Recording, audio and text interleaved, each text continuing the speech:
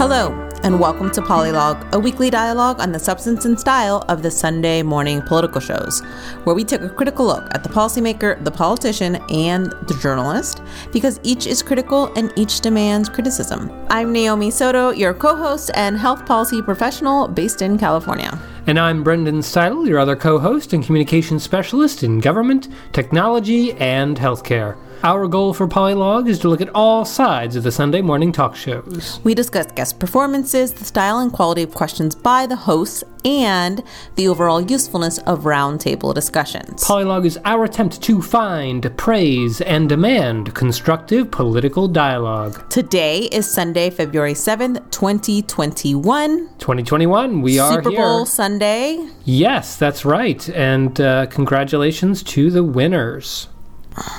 Do you know who they are? They're not the Chiefs. Yeah, They're the from Tampa Bucks. Yeah. Listen, we both went to high school. Well, I went to high school in Florida. You lived in Florida longer. And also went to high school in Florida. I know, but I'm saying you have more of longevity to Florida than I do. Oh, sure. But we haven't lived in Florida in a long time, either one of us. Tampa was a long drive away. Tampa was not close to us. The Gulf's pretty, though. The Gulf is pretty. Football's not really our thing. That's our takeaway.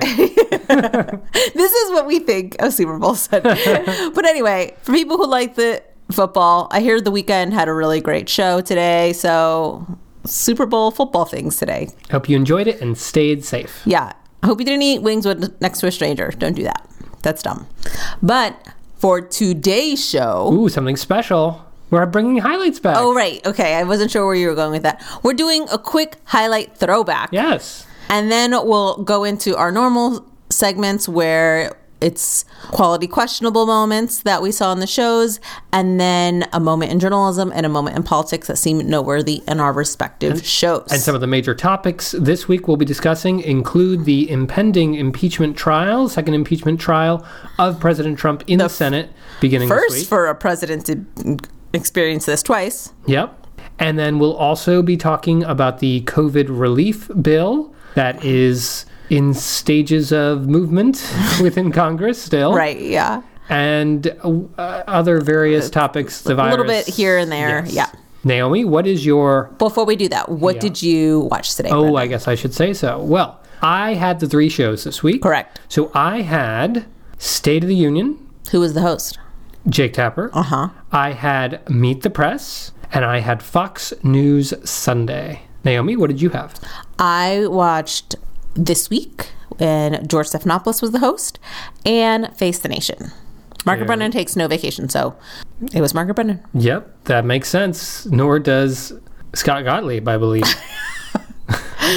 So, Naomi, now, what was your highlight this week? What was something that just stood out? It was just a highlight. Oh, my goodness. I would fail the Polylog listeners and fans if I did not note this moment that I observed on This Week, in which George introduces the roundtable panelists in a completely new way. Take a listen and see if you see the difference, Brendan. One of the things we're going to talk about on our roundtable was Sarah Isgur, a veteran of the Trump administration, now a political analyst for CNN and The Dispatch, Christina Greer, professor of political science at Fordham University, and our team, Rahm Emanuel and Chris Christie. And Sarah, let me begin with you. Whoa! He was like, and our team, but we're going to begin with these other people. Yeah. Not only were Chris Christie and Rahm Emanuel not introduced first, but they didn't get the first question. Wow. Huge. My jaw on the floor. From George. That's a big deal. From George. Exactly. Yeah. And at one point, one of them was talking for a long time, and Chris Christie actually coughed to get George's attention. It was incredible. Whoa. Yeah. So miracles happen. Apparently not on Easter, not on Christmas, not on any religious holiday. On Super Bowl Sunday is the day that Chris Christie and Rahm Emanuel are not introduced first. I don't know that I would call that a miracle. I would say that is progress. A miracle would be them not on the show. That's true. That would be a miracle. Listen, the pandemic has really decimated my expectations, so I'll take what I could get. But fair point. You had a highlight as well, Brendan. Yeah, this was a moment that I was like, oh my God, listen to this. This is Representative Adam Schiff. He previously served as one of the House impeachment, I think he was the head of the House impeachment managers. He was the lead. During the last Senate impeachment trial. He is not anything of the sort this time, but he was on the Sunday shows on Meet the Press this week, talking about Trump's impending second impeachment, probably because all the actual impeachment managers are working all weekend. And just listen to this. Before I let you go, I would like you to respond to Kevin McCarthy on the Marjorie Taylor Greene vote. Here's what he said on the floor of the House this week. Take a listen. If people are held to what they are said prior to even being in this House, if majority party gets to decide who sits on what other committees, I hope you keep that standard, because we have a long list you can work within your own. You worried about the precedent that has been set here? I had a former aide to a Republican speaker say to me, Democrats are going to, if they start this precedent, my side will show no mercy the next time they have power. No, look, Kevin McCarthy stands for nothing except the perpetuation of his own position. He has no values, and in my view, cares about little except for hoping to be speaker one day. God forbid. But look, if members of either party are threatening violence against other members of the party, of the body, and suggesting they be executed, if they are casting doubt on 9/11 or school shootings, if they're heckling victims of crime, like Marjorie Taylor Greene did with the victim of the Parkland shooting, if they're suggesting that a religious group is shooting laser beams to start forest fires, they should be expelled from their committees, whatever party they are in. They shouldn't, frankly, even be in the Congress. Adam Schiff, tell me how you know, what do you think Adam Schiff is like in therapy? Like, if this is him openly describing how he feels about Kevin McCarthy, like, imagine what he's holding back. I mean, we've talked about it before. Adam Schiff can put some sentences together, right? When he begins with, look, Kevin McCarthy stands for nothing. You think, okay, that's it. That's the end of the sentence. That's the blow, yeah. But then he continues, nothing except the perpetuation of his own position. He has no values. Like, oh my gosh. He speaks as if he's like Aaron Sorkin's in his like brain or something. It's crazy. And apparently it struck Chuck Todd. It struck a nerve with Chuck Todd because later, during the panel, Chuck Todd just says, hey, what do you all say about what you just heard Adam Schiff say about McCarthy? You know, we asked them about it. We actually hear from Anna Palmer, who used to write the Politico playbook every morning and now has started Punchbowl News. She basically says, look, Capitol Hill is different now since January 6th. Like, what happened on that date has fundamentally changed the way Democrats and Republicans get together and get along. And that the conduct of McCarthy has been seen by Democrats. The fact that he went and, you know, kissed the ring, as one of our listeners put it, of Donald Trump down in Florida.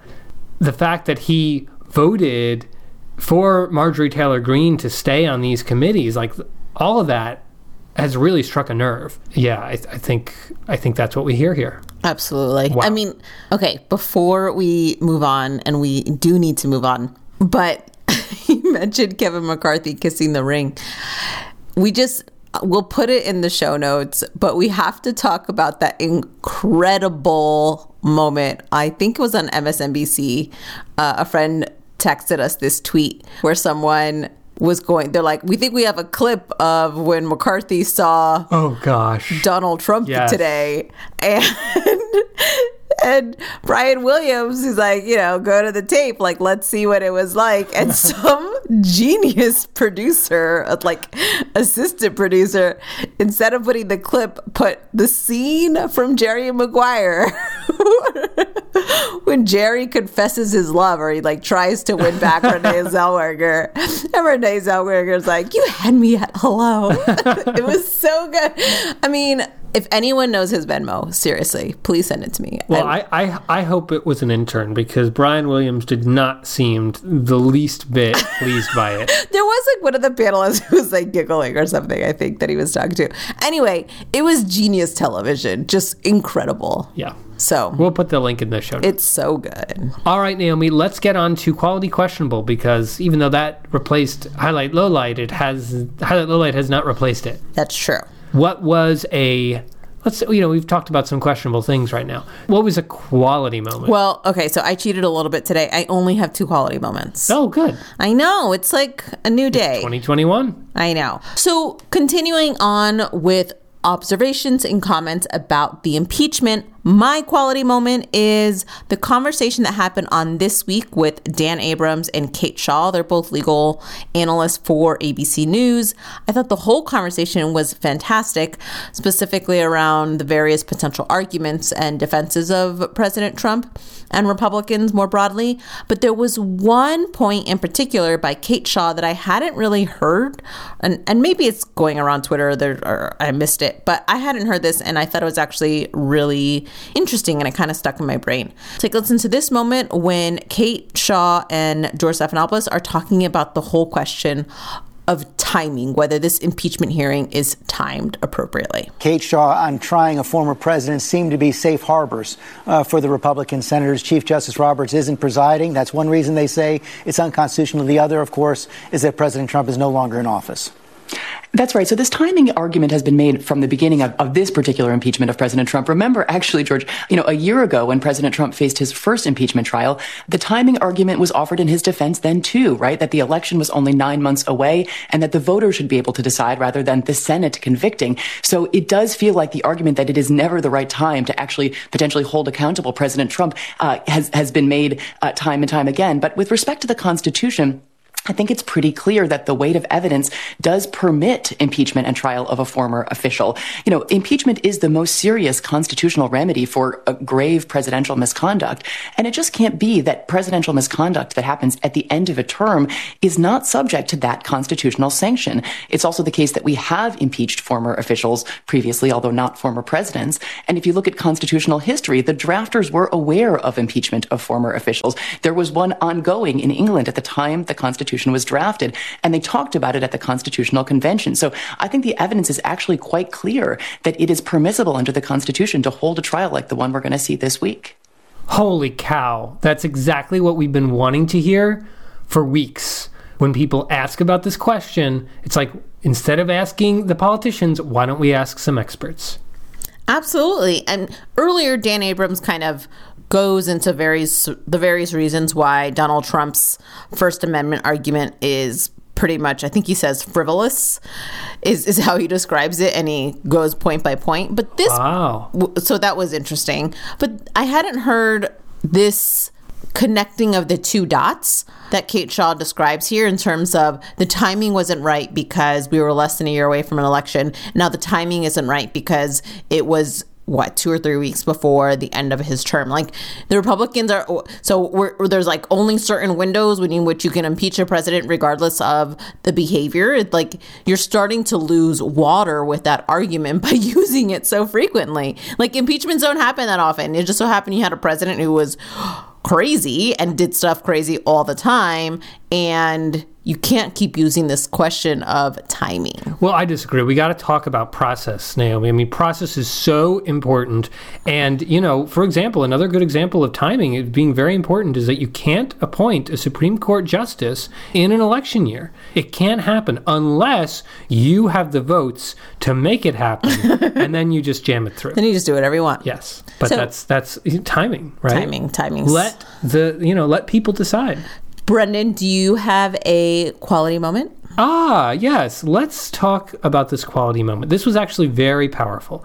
It was literally, this is the last few seconds of State of the Union. Jake Tapper had his aside. I don't know that I would necessarily call it his outrage corner.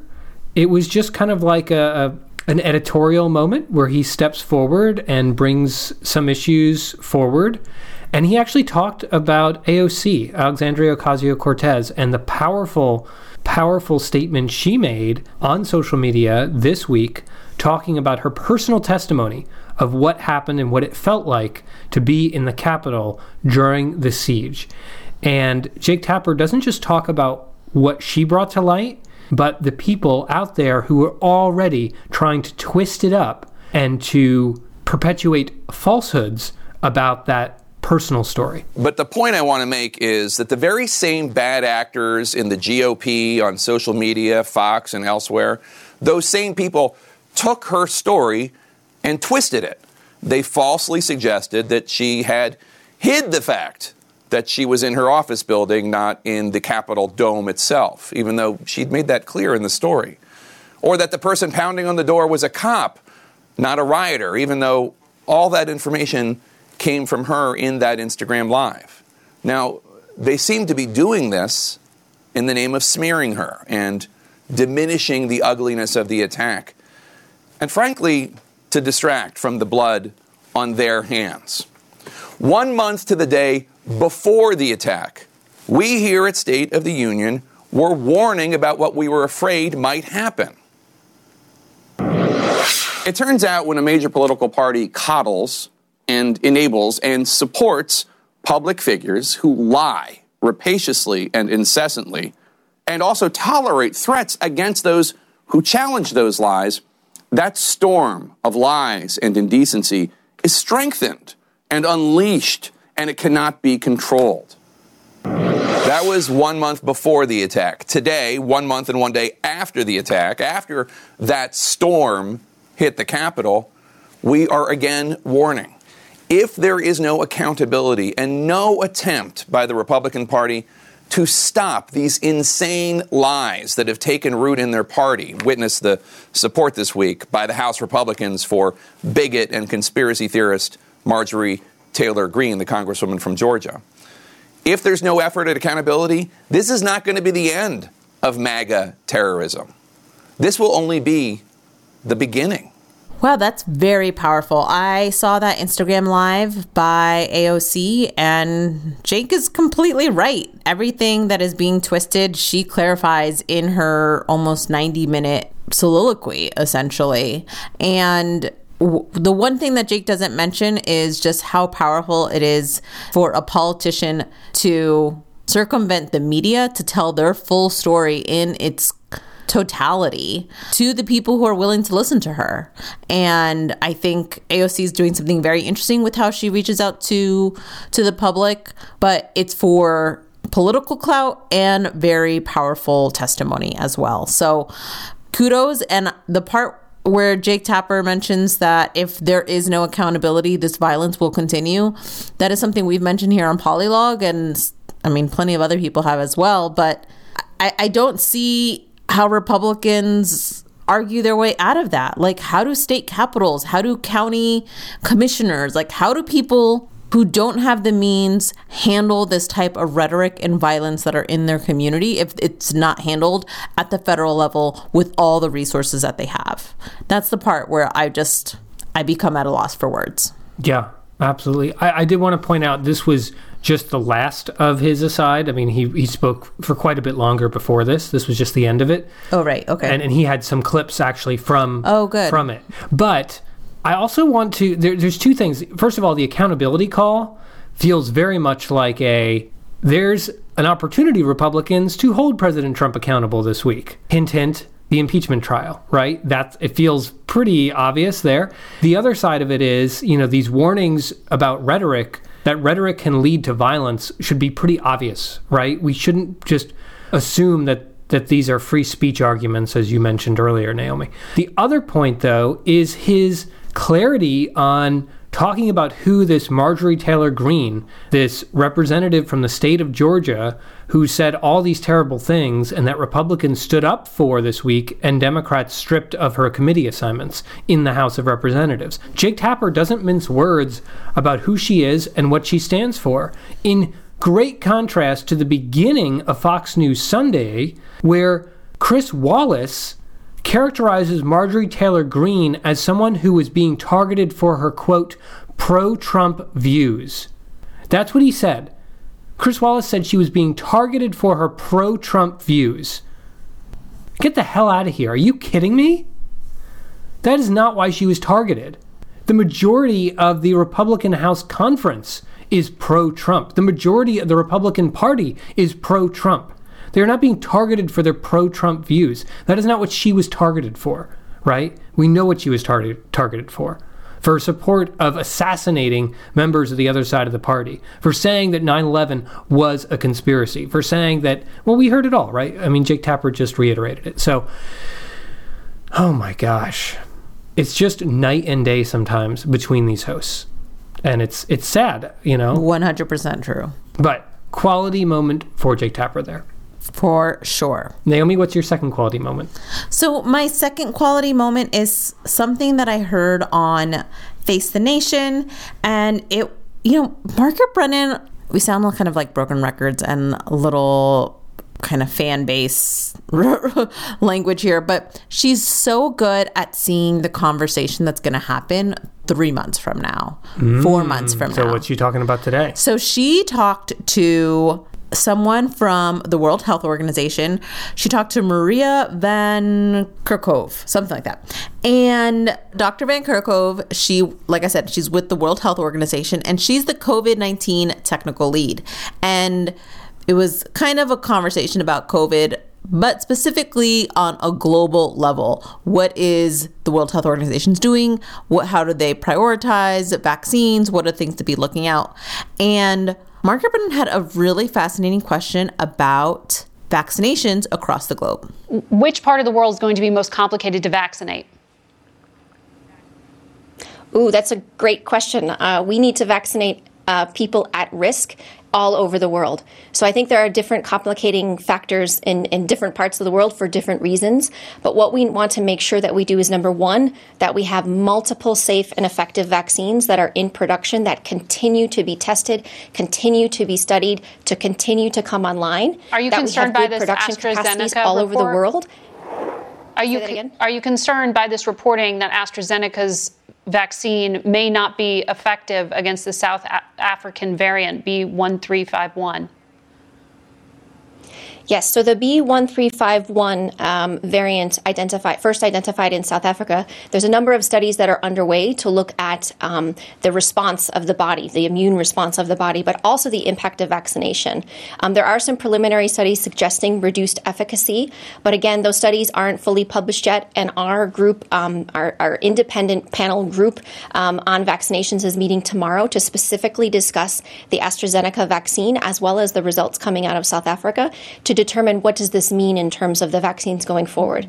But this is why it's really, really critical that we have more than one safe and effective vaccine. We cannot rely on only one product, and that is not the goal of anyone around the world. So that is definitely something we need to continue to push forward. But again, vaccines are not just enough. It's vaccination that's really critical. We need to make sure everyone who is at risk, the elderly, people who are most at risk for severe disease, receive the vaccine in all countries around the world, as well as health workers all around the world, as opposed to everybody in just a handful of countries. I think this is so important for several reasons. One is the equity piece, making sure that the ones who are most vulnerable, both here in the US and worldwide, are having access to those vaccines, regardless of that country's ability to kind of pay for potentially tons of doses. The second part that I think is really important is Dr. Van Kerkhove talks about how the virus will mutate and it will change. And the longer it is out there, the longer it has to mutate. So if we're only vaccinating in the most developed, strongest economies, this virus will continue to change, continue to become more aggressive, continue to become more resilient, and then come back and more resistant and spread again all across the globe. So it's not enough to just inoculate one country, because the virus will still be somewhere else and change and manipulate and then come back. And all of our vaccines won't work. Exactly. And we'll have to do the vaccinations all over again. We'll have to do this whole mess of a 2020, 2021 all over again. No, thank you. Yeah. So important to keep in mind. If you are in some cushy American setup where you're like, okay, I just have to wait until May, but you don't care or are concerned about COVID in other countries, it's going to come back to us if we're not careful. Well, it's kind of a flashback to last year when Margaret Brennan and the team at Face the Nation were paying a lot of attention to what was going on in Wuhan, China. And even us here, we're like, why are you spending so much time on this? Yeah, we thought she was trying to scare everybody. Yep. And she was right. Yes, she was right. Exactly. So don't be us last year. Never again. Brendan, do you have a questionable moment to close out this? Yeah, well, I'm glad you pointed out something in the pandemic, because mine is pandemic related as well. This is Anthony Fauci on Meet the Press, and This is something we've brought to people's attention in the past, but just every time it happens, we need to point out when people in public health are not giving us straight answers. And Anthony Fauci was not giving a straight answer today on a lot of things. Here he is, again, on Meet the Press. Let me start with vaccines. What is the biggest roadblock in the manufacturing process here of these vaccines, in getting vaccines quicker? The distribution problems we are having, I have a feeling, would seem small if we had more supply. What holds us up in having more supply? Well, it's just that. The demand clearly outstrips the supply right now. If you look at the escalation of availability of doses purely on the ability and the capability of manufacturing that, it's going to escalate and will continue to escalate as we go from February to March to April and beyond. So even though there's a clear discrepancy between the demand and the supply, that will get better as we get through February and into March. But that is the limiting factor, Chuck. It's the supply-demand issue. What kind of crap answer is that? That's like someone asking, oh, well, why doesn't your car go fast? Well, it's because you want it to go fast. That's why. You want speed out of your car. And that's the discrepancy, because you want speed and the car doesn't have it. No, that's garbage. What is it? That's exactly what Chuck Todd asked. What is it exactly? What is the holdup in the supply? Why can't we create more supply? Why can't we manufacture it? Is it a lack of materials? Is it a lack of facilities? Is it a lack of people doing the work? Is it a lack of, what is it? Tell us what it is. And maybe Fauci doesn't have the answer, but if he doesn't, he should just say, you should ask someone else about that because my focus is another area. But he just provides nothing. Yeah. And there's a couple things that stand out to me. One, by putting all of your answer on the demand, you're acting like the supply, the production is perfect. Right? You have zero criticisms about it. You have zero, thoughts about how it could be better because it's perfect. But that's not the case. And anyone who's looking at this knows that's not the case. And maybe it's as good as it could be, but you're telling me you have zero constructive feedback for how to increase supply in this country? Are you kidding me? It's garbage. And then if you know anyone who, we have kind of like a handful of states that we know. We have family, we have friends, we have old coworkers. I don't know anybody who's doing it well. I think I've heard Vermont has it together. In terms of distribution? Yeah, West Virginia has it together. But most states are not thriving in the vaccine rollout. There's a mess everywhere. So the idea that it's purely a supply demand as opposed to states being able to book appointments more than a week ahead, that's a freaking problem. Yeah, I do want to point out there was actually a really good conversation about just this lack of specifics on how these damn things are being manufactured and what the holdup is on Vox's The Weeds podcast this last week, where Matthew Iglesias and a number of their other reporters were just sitting around saying, what is the reason? What is the insight on how this stuff is being made and what the holdup is?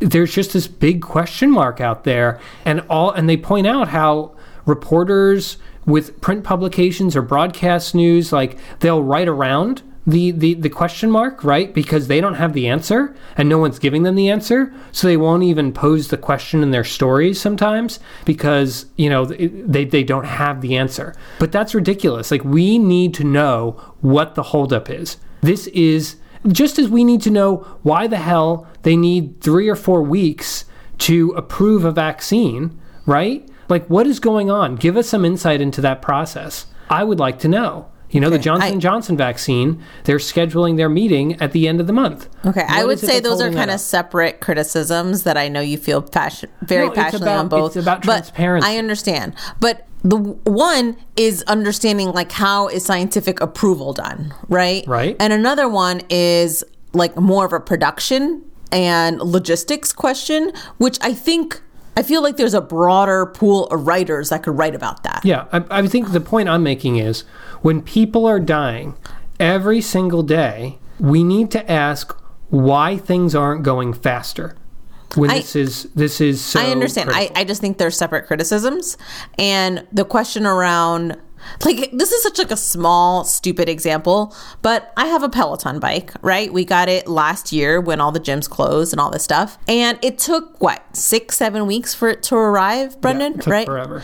The wait for a Peloton bike is still abysmal. I think it's 8 weeks now. It takes forever to get a bike. And everyone wants one because everyone misses going to their favorite spin class, whatever. I got an email from Peloton this week, 1, apologizing about how it's still so slow, 2, acknowledging the multiple ways they're trying to rectify it.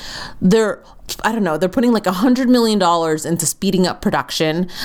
It was acknowledging a problem, explaining the 4 different reasons why it's hard, explaining what the proposed solutions were, and saying we're hoping to get better. And it was just so it's just for a stupid bike, right? Yeah. Why isn't that happening for a hugely important vaccine during a deadly pandemic? I don't understand. Exactly. Okay, Naomi, so tell me about what stood out to you in politics this week. All right. So the minute I heard this conversation, I knew it was going to be one of my main things I talk about. I wanted to talk about a conversation that happened on This Week with Senator Roger Wicker. He's a Republican senator. George had an extensive conversation with him, essentially trying to understand if Republicans plan on holding Trump accountable for his actions in the impeachment or in any shape, way, or form, if they thought there was a role or a need for that. So I have a few clips just kind of demonstrating this extended exchange. And this is the power of a follow-up, is how I will preface this. Take a listen to these 3 clips. On impeachment, you just called it meaningless, and I know you believe it's wrong to try a former president. But President Trump was in office when he advanced these false claims to try and overturn the election. He was in office on January 6th when, as the House manager's brief argues, he, quote, summoned a mob to Washington, exhorted them into a frenzy, and aimed them like a loaded cannon down Pennsylvania Avenue. Should the president be held accountable for those actions? Well, the question is twofold. Number one, is it constitutional? Does the Constitution anticipate a Senate trial of a president who has left office? And I think the overwhelming weight of history and also of precedent indicates that this is not proper. Richard Nixon was about to be impeached by the House of Representatives during his second term. He resigned from office and impeachment evaporated. I think that's what most people have viewed about impeachment over the course of the decades and the centuries. I was asking you about the president's actions, President Trump's actions. Do you think he should be held accountable for his actions on January 6th and his false claims leading up to January 6th? Well, the question is, should he be convicted in an impeachment trial? And the answer is no, based on the fact that the Constitution does not anticipate the impeachment trial of a former president. You know, the Constitution says the Chief Justice presides over the Senate trial of a president. The fact that the Chief Justice will not preside next week over this Senate trial speaks volumes about. I understand that argument, sir. I understand that argument. But I'm asking you about the president's actions, what you think about the president's actions. Do you condone the president's actions? His legal brief says that at all times Donald J. Trump fully and faithfully executed his duties as president of the United States. Do you agree with that? The charge, George, in the impeachment, in the one article impeachment, is that he singularly incited a riot to invade the Capitol, and I do not think that will be proved in the trial, no. Do you think the president should be held accountable for his actions on January 6th? If being held accountable means being impeached by the House and being convicted by the Senate, the answer to that is no. Now, if there are other ways in the court of public opinion, or if some criminal charge dawns on some prosecutor, perhaps there's another avenue there. But are you my open to role censure? is to see if the Constitution provides for the impeachment and trial of a former president, and my answer to that is no. So there you hear a Republican senator multiple times. Oh my gosh, it's like a broken record. Yeah, pretty much not acknowledge what type of accountability Republicans are proposing for President Trump, other than what? Public opinion, which is very similar to what we heard last week, which is history will say what they think about President Trump. I think it was 2 weeks ago, but yeah. Yeah, that's a trash response. So kind of way to stick with it, Georgia's kind of demand for what do you think is accountability? And Senator Wicker over and over again says accountability is not impeachment. I can't believe how patient George is here.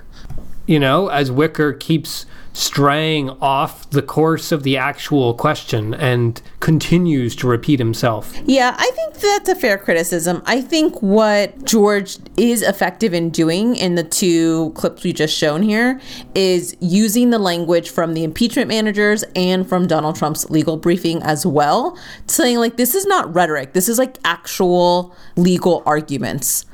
Do you agree or not? Right? And I think the fact that Senator Wicker couldn't even say he agrees with the legal defense of President Trump is very telling. There was another good use of clips in this interview in the next follow-up that I wanted to share, which we get a little blast of the past from Senator Wicker himself. Finally, sir, you voted to impeach President Clinton when you were a House member. And when you did so, you cited John Adams and his hope that none but honest and wise men inhabit the White House. And then you went on to say this. Mr. Speaker, it is with great regret that I conclude the current occupant of the White House has utterly failed to live up to this standard. I cast my vote for impeachment to protect the long-term national interest of the United States, to affirm the importance of truth and honesty, and to uphold the rule of law in our nation. As you know, the president was impeached for lying about an affair. Why is lying about an affair more impeachable than inciting an insurrection? Well, I'm not conceding that President Trump incited a insurrection. Let me say this. Republicans learned a lot from the impeachment of President Clinton. President Clinton had been adjudged to have committed perjury by a judge in the state of Arkansas. Perjury is a felony under the law of every state. And that was the controlling principle that brought me to a yes vote on voting to impeach President Clinton. The fact that a member of the judiciary had determined that he lied under oath, thus committing perjury. He wasn't convicted of any crime. It is just incredible to me how you hear these clips and you're like, how are you going to reconcile these two versions of yourself, right? Senator Wicker, and there's always some technicality, always something in the small print, the tiniest print. Yeah, but good use of clip by George's team there, very well done. And goodness, I wonder how Senator Wicker felt listening to that. Brendan, what's your moment in politics that you wanted to share? So I wanted to share some of how Fox News Sunday handled the impeachment discussion. I actually found a lot of points of note on the show, and one of those was hearing from Liz Cheney herself. Liz Cheney is the number 3 Republican representative from the state of Wyoming, and she was recently, survived her colleagues voting to potentially remove her from her leadership position for voting in favor of Donald Trump's impeachment in the House of Representatives, one of only 10 Republicans who did so. Liz Cheney was on Fox News Sunday talking about President Trump, his impending impeachment, and his future role in the Republican Party. And she had some compelling things to say about the impeachment itself. She reiterated that she felt that President Trump claimed the election was stolen and then did everything he could to steal it himself. That's basically her exact words. And she also says that President Trump, in addition to facing the possibility of the impeachment conviction also faces potential criminal charges for sending the tweet that targeted, it seemed, Mike Pence while the insurrection was taking place. But it's what she says about Trump's role in the Republican Party that really, really stood out to me. And I want to remind you that just the week before last, your House Republican leader, Kevin McCarthy, met with Mr. Trump at Mar-a-Lago and said the former president will campaign for Republicans in the 2022 elections. So the question is this still the party of Donald Trump, and does Marjorie Taylor Greene still hold a solid place in that party? Chris, we're the party of Abraham Lincoln. We're the party of Ronald Reagan. We have to really take a hard look at who we are and what we stand for, what we believe in. I think when you look at both his actions leading up to what happened on January 6th, the fact that he was impeached in a bipartisan fashion, the fact that he lost the presidency, the fact that we lost the Senate, we have to be in a position where we can say we stand for principles, we stand for ideals. Somebody who has provoked an attack on the United States Capitol to prevent the counting of electoral votes, which resulted in 5 people dying, who refused to stand up immediately when he was asked and stop the violence. That is a person who does not have a role as a leader of our party going forward. We have to make sure that we are able to convey to the American voters we are the party of responsibility, we are the party of truth, that we actually can be trusted to handle the challenges this nation faces, like COVID. And that's going to require us to focus on substance and policy and issues going forward. But we should not be embracing the former president. Extremely strong case against the McCarthys of the world. Yeah, and she's not a loud voice in that there aren't a lot of people echoing her sentiments, but she's making it very clear as to the real risk the Republican Party faces if they stand by Trump, even when he's no longer president. Yeah, it's a very impressive case she makes. You know, she harkens back to the history of the party. She talks about the fact that Trump himself led the party to failure in the presidency, failure in the Senate, and then ultimately provoked this attack. It's extremely powerful. And it's, you know, at the end there, she says, you know, we need to prove that we can be trusted as a party to handle the nation's challenges like COVID-19. That is a very powerful statement about the future of the party. And it kind of feels like somebody who is sober when everyone else is drunk. You know, like, hello, people, like, wake up. That's an interesting comment from you, Brendan. Brendan is always the sober friend. So maybe I recognize yeah. what it feels like. You're feeling that moment. I also wanted to point out this other moment from Fox News Sunday. There were just these very interesting moments related to impeachment. And this is very similar to what we heard from the experts on This Week about the constitutionality of impeachment. And I do want to, one thing I didn't point out when you were mentioning it, Naomi, in your opening, is that This Week frequently, and maybe it's related to Dan Abrams, invites very intelligent conversation when it comes to legal matters, and unlike any other show. But anyway, Fox News Sunday, Chris Wallace brought the data to his question. And I really appreciated it because so many of these hosts we've seen over the last week are like, do you think it's constitutional? Tell me, politician who has a vested political interest. Do you believe that it is constitutional?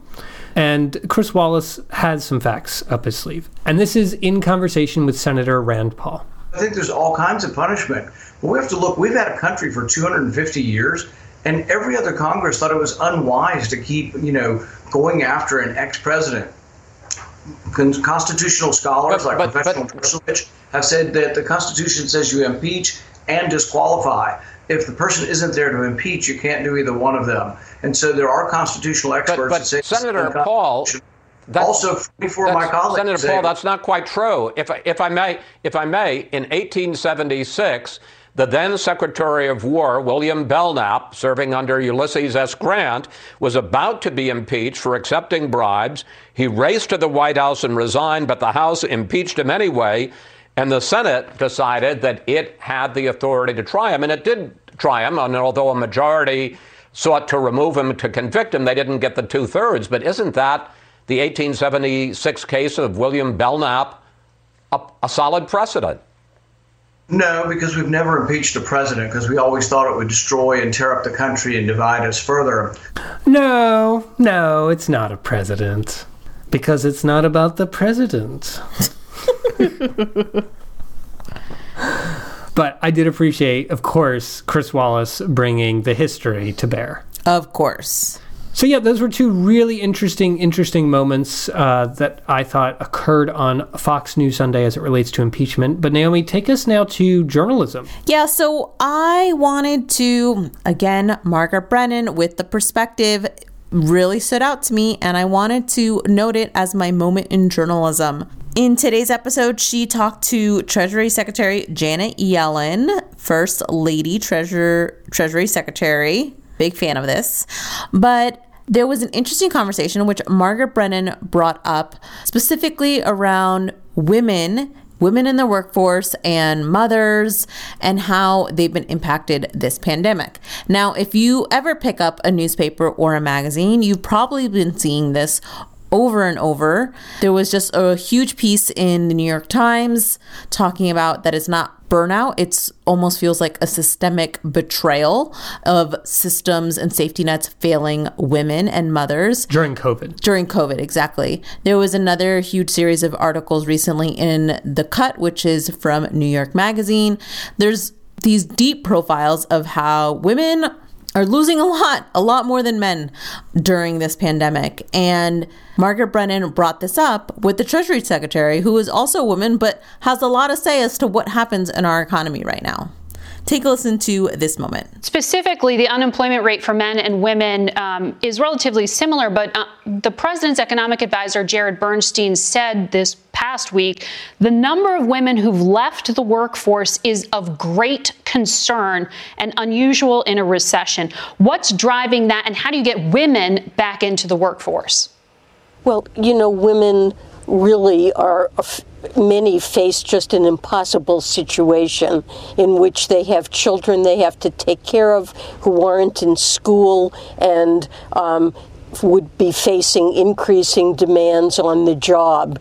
And many, over 2 million, have dropped out of the labor force because it's so hard to manage that conflict. And the package, the American Rescue Package that President Biden has proposed really addresses the problems that women face. It places huge emphasis on getting our schools open safely, getting children back into school, providing paid family and medical leave during this crisis so that women don't have to leave their jobs when they're faced with health issues or family issues that they have to address. There's emphasis on providing more child care and payments, tax credits expanded for children to help families address these needs. And I think this is really necessary to get women back to work. They've faced a disproportionate burden because of this crisis, especially low-wage women and women of color. So like I said, this is not a new story. But other than Margaret Brennan raising this, sometimes with Fed Reserve chairs, Dana Bash just last week bringing this up, and sometimes every once in a while Jake Tapper being really annoyed that his kids are still at home, we don't see this conversation around childcare, around women in the workforce, or women not in the workforce really, and the long-term impacts of this. Like, get it together, men. Like, It should be a main topic of conversation. It should be way more prevalent in these Sunday shows. Like, we are almost a year into this, people. And well, we are. Today, I think, is a year since the first American died of COVID-19. Right. I guess I think of the shutdown starting in March. Right. But I don't know why, but I'm still so surprised that these men don't think this is a huge story that warrants time in their shows. But kudos to Margaret Brennan for seeing it, knowing it, and prioritizing it. And talking about it with the right people. With the right person, exactly. Yeah. not missing that opportunity. Totally. Brendan, what's your moment in journalism? So, journalism, I have to call out Chuck Todd. Chuck Todd, this week, I think did a terrible disservice to the discussion of this economic relief package. He did not bring data or information into his conversations on this topic. Specifically, his conversation with Republican Senator Bill Cassidy from the state of Louisiana. He's also a physician. And what I'm going to do here is I'm going to play for you the extent of Chuck Todd's questions on the topic of the economic relief bill. Now, their conversation also touched a bit on impeachment, but this is the entirety of the discussion of this bill, which is of great national importance. My concern here isn't with the fact that this conversation wasn't a very long one. It's with the lack of substance and the lack of detail and facts and data that Chuck Todd brings to the conversation. Let me move to COVID relief. You guys came in there with 10 Republicans. The bare number you need in order to avoid a filibuster. If you're Joe Biden and you come in here, why should he meet you guys more than halfway? Is it incumbent on you to meet the Democrats more than halfway? In fairness, considering the Democrats control the Senate and they won the election. Let me ask you this. Do you think we went too small in 2009 or too big in 2009 with the stimulus? Your proposal, by the way, you were one of the senators that has been fighting hard to get aid to state and local governments. One of the few Republicans that have joined some Democrats. This counter proposal of yours did not include state aid. And you have said, look, it is hard for you to get, my guess is you couldn't get 10 Republicans to join you if you did. If that is the issue, how do you come to a bill where you know you have the Democrats on the side of state and local aid here? Well, you got to look at facts. Now, the reason I said it would be difficult is that some states have done better in 2020 than they did in 2019. California has had record tax revenue. Now, my state's been hurt. Let's just say it. Mm-hmm. But New York, for all of their complaining, Governor Cuomo's complaining, has only had a 1.5% decrease in revenue. New Jersey, 0.5%. And nationwide, I think it's like 0.1% revenue decline nationwide. Right. Now, it's hard to build political consensus when there's only 0.1% revenue decline. If good policy is good politics, then maybe bad policy is bad politics. And if we're going to throw $350 billion at states when New York has had record increased revenue, some folks are going to scratch their head and says that's not justified. Let's think of a different way to do it. Are you still willing to work with the Biden White House if this deal ends up being on a party line vote? Will this make it harder for you to work with them, or you know what, you'll be there for the next one? So at one point there, I kind of missed it the first time I went through this, or I guess the second time I went through this. But now the third time, Bill Cassidy says directly to Chuck Todd at one point in his answer, you've got to look at facts. Even Bill Cassidy is saying, can we have some facts here in this conversation? And Cassidy brings his own facts that he thinks buttress his claim. But Chuck Todd has nothing fact-related or related really to the data behind the bill that he's bringing to the conversation at all. And he almost seems to be like nodding along with Bill Cassidy's facts, reinforcing his arguments. It was just unbelievable to me. Now, we know that although Bill Cassidy has these facts, there are alternative facts that suggest that maybe state and local aid is an important thing. But Chuck Todd doesn't bring that information to the conversation. And I couldn't believe it. Also missing from this conversation is the American people, right? We don't hear about the American people. Chuck Todd doesn't talk about the American people. They're just abstract. Right. At the end of this, and I don't play how Chuck Todd kind of closes out the conversation because it's not a question, but Bill Cassidy laments, it seems that it takes two to tango, and there's no one who wants to tango with them, right? No one wants to tango with the Republicans. The Democrats want to dance on their own, or whatever it is. And Chuck Todd says something like, well, that seems to be a problem that has, plagued this city for a long time. How about the problem being help for the American people? Is that ever the problem being discussed here in this conversation? I don't think it is. So the lack of facts, the lack of focus on the American people is just terrible in this discussion. And this is the premier conversation that happens about this on Meet the Press this week. Now, in contrast, I want to play for you just a bit, because it went on for quite long, of the conversation with Pat Toomey, another Republican, for another Republican senator from the state of Pennsylvania on State of the Union. Listen to how Jake Tapper engages in this conversation. Senator, good to have you. As always, you just heard Secretary Yellen make her case for why almost $2 trillion in coronavirus relief is necessary. You disagree. Why is she wrong? The problem with this is, Jake, 42 days ago, we passed the fifth huge bill, another $1 trillion, bringing the total to over $4 trillion. Much of that money, huge amount of that money, is not even out the door yet. Much of it was way too broad and not sufficiently targeted as it was. All of these bills were passed with big bipartisan votes. The biggest of them, the CARES Act from March, over $2 trillion, not a single no vote in the entire Senate.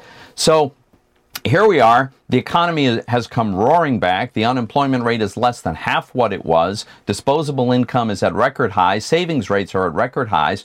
And where we have problems is very concentrated, Jake. It's not an economy in collapse the way it was in March. So let me ask you, you talk about how the economy is improved, and the economy is improved, but the U.S. is still down almost 10 million jobs since the pandemic began a year ago. Job growth is crawling. We just got the jobs report, only 49,000 jobs added in January. That's really bad, with 400,000 Americans taking themselves out of even looking for jobs. 24 million Americans don't have enough to eat. The CBO says it's going to take until 2024 to fully recover without sizable relief. How do you explain your opposition given those facts about millions of struggling Americans? So all of those things, we've allocated money for these purposes. Wow. Did you hear that, Naomi? Actual data, actual facts. Focus on the American people. The thing about the comparison between these two conversations with Republican senators is, who are you having the conversation for, and what do you want them to know when the conversation is over, right? Yeah. Or what do you want your guests to know when the conversation is over? And in the Chuck Todd case, it's a conversation for Washington insiders to get a sense as to how this is going to play out the next few days, or who's mad at who. And that is it. It's not so that the average American can be like, am I getting any relief anytime soon? That's not the goal. In the conversation with Jake Tapper, maybe it's the Washington insider, maybe it's the average American. I think it could be either. But what is clear is that at the end of the conversation, Jake Tapper wants to leave Pat Toomey with the fact that American people are suffering, and that unless they're willing to do something, that suffering is going to continue for a very long time. It is not nearly as much of a kind of a sports who's up, who's down, who has the strategy to win type of conversation. Who's tangoing alone? Oh, God. Yeah, I have a lot of thoughts about men expecting people to dance with them, but that's another conversation for another day. Yeah, it was just such a stark contrast to see these two totally different directions for the conversation. One being very inside Washington, inside baseball. Not a lot of tough pushback on the arguments, right? That's what we want from these Sunday shows. We want to see the arguments of these politicians pushed back on. We want to see the debate, right? And there's no debate in that interview that Chuck Todd conducted. And you don't really end up learning a lot more than, I don't know what you learn. What do you learn?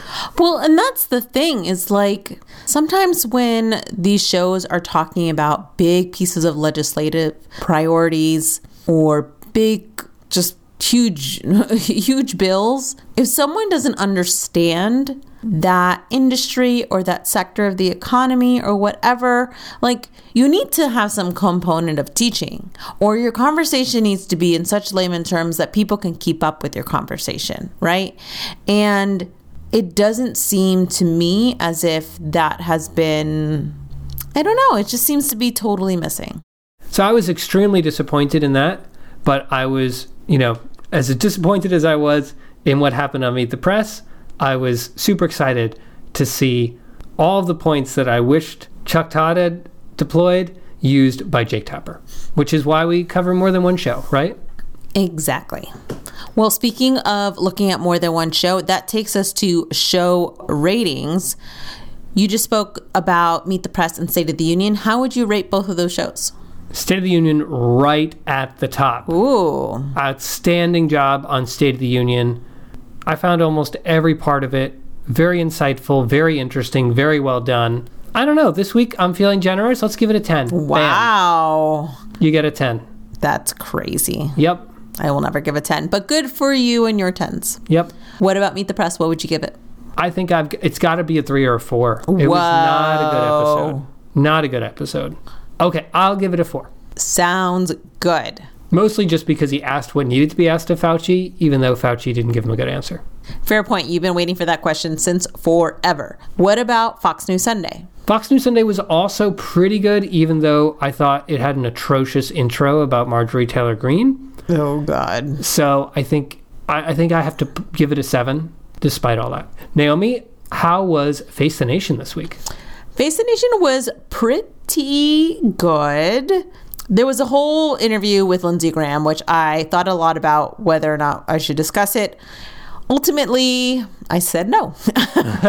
But I think there's a valid conversation to be had about why are you inviting Lindsey Graham on the show? Seriously. And I thought Margaret Brennan did an okay job examining Lindsey Graham's loyalty to President Trump and his flip-floppiness about what the appropriate response after the January 6th attack should be.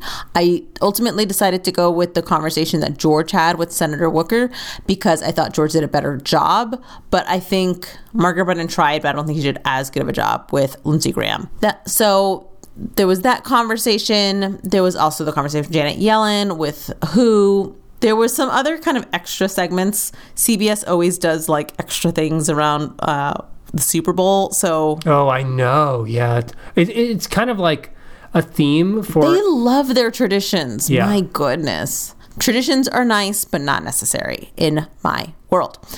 So that's Face the Nation. And then for... Wait, so what was the number then? Oh, yeah, I guess I never said. I think I would give it a 7. Now, let's be real. It's a 6. It's a 6. Whoa. It was like, the more I think about the Lindsey Graham interview, the more I'm like, blah. And then the parts that didn't work for me really didn't work for me. But the parts that were great were phenomenal. Yeah, it's tough. It's tough. It's hard. It's hard. This is how we struggle every weekend. And then the last show is This Week. And I think I'm going to give it an 8. George really, really stood out with some very strong interviews. Very exciting stuff. To have our first 10 in our rating system. You're so happy for State of the Union. Yeah, it's great. I'm happy for our system.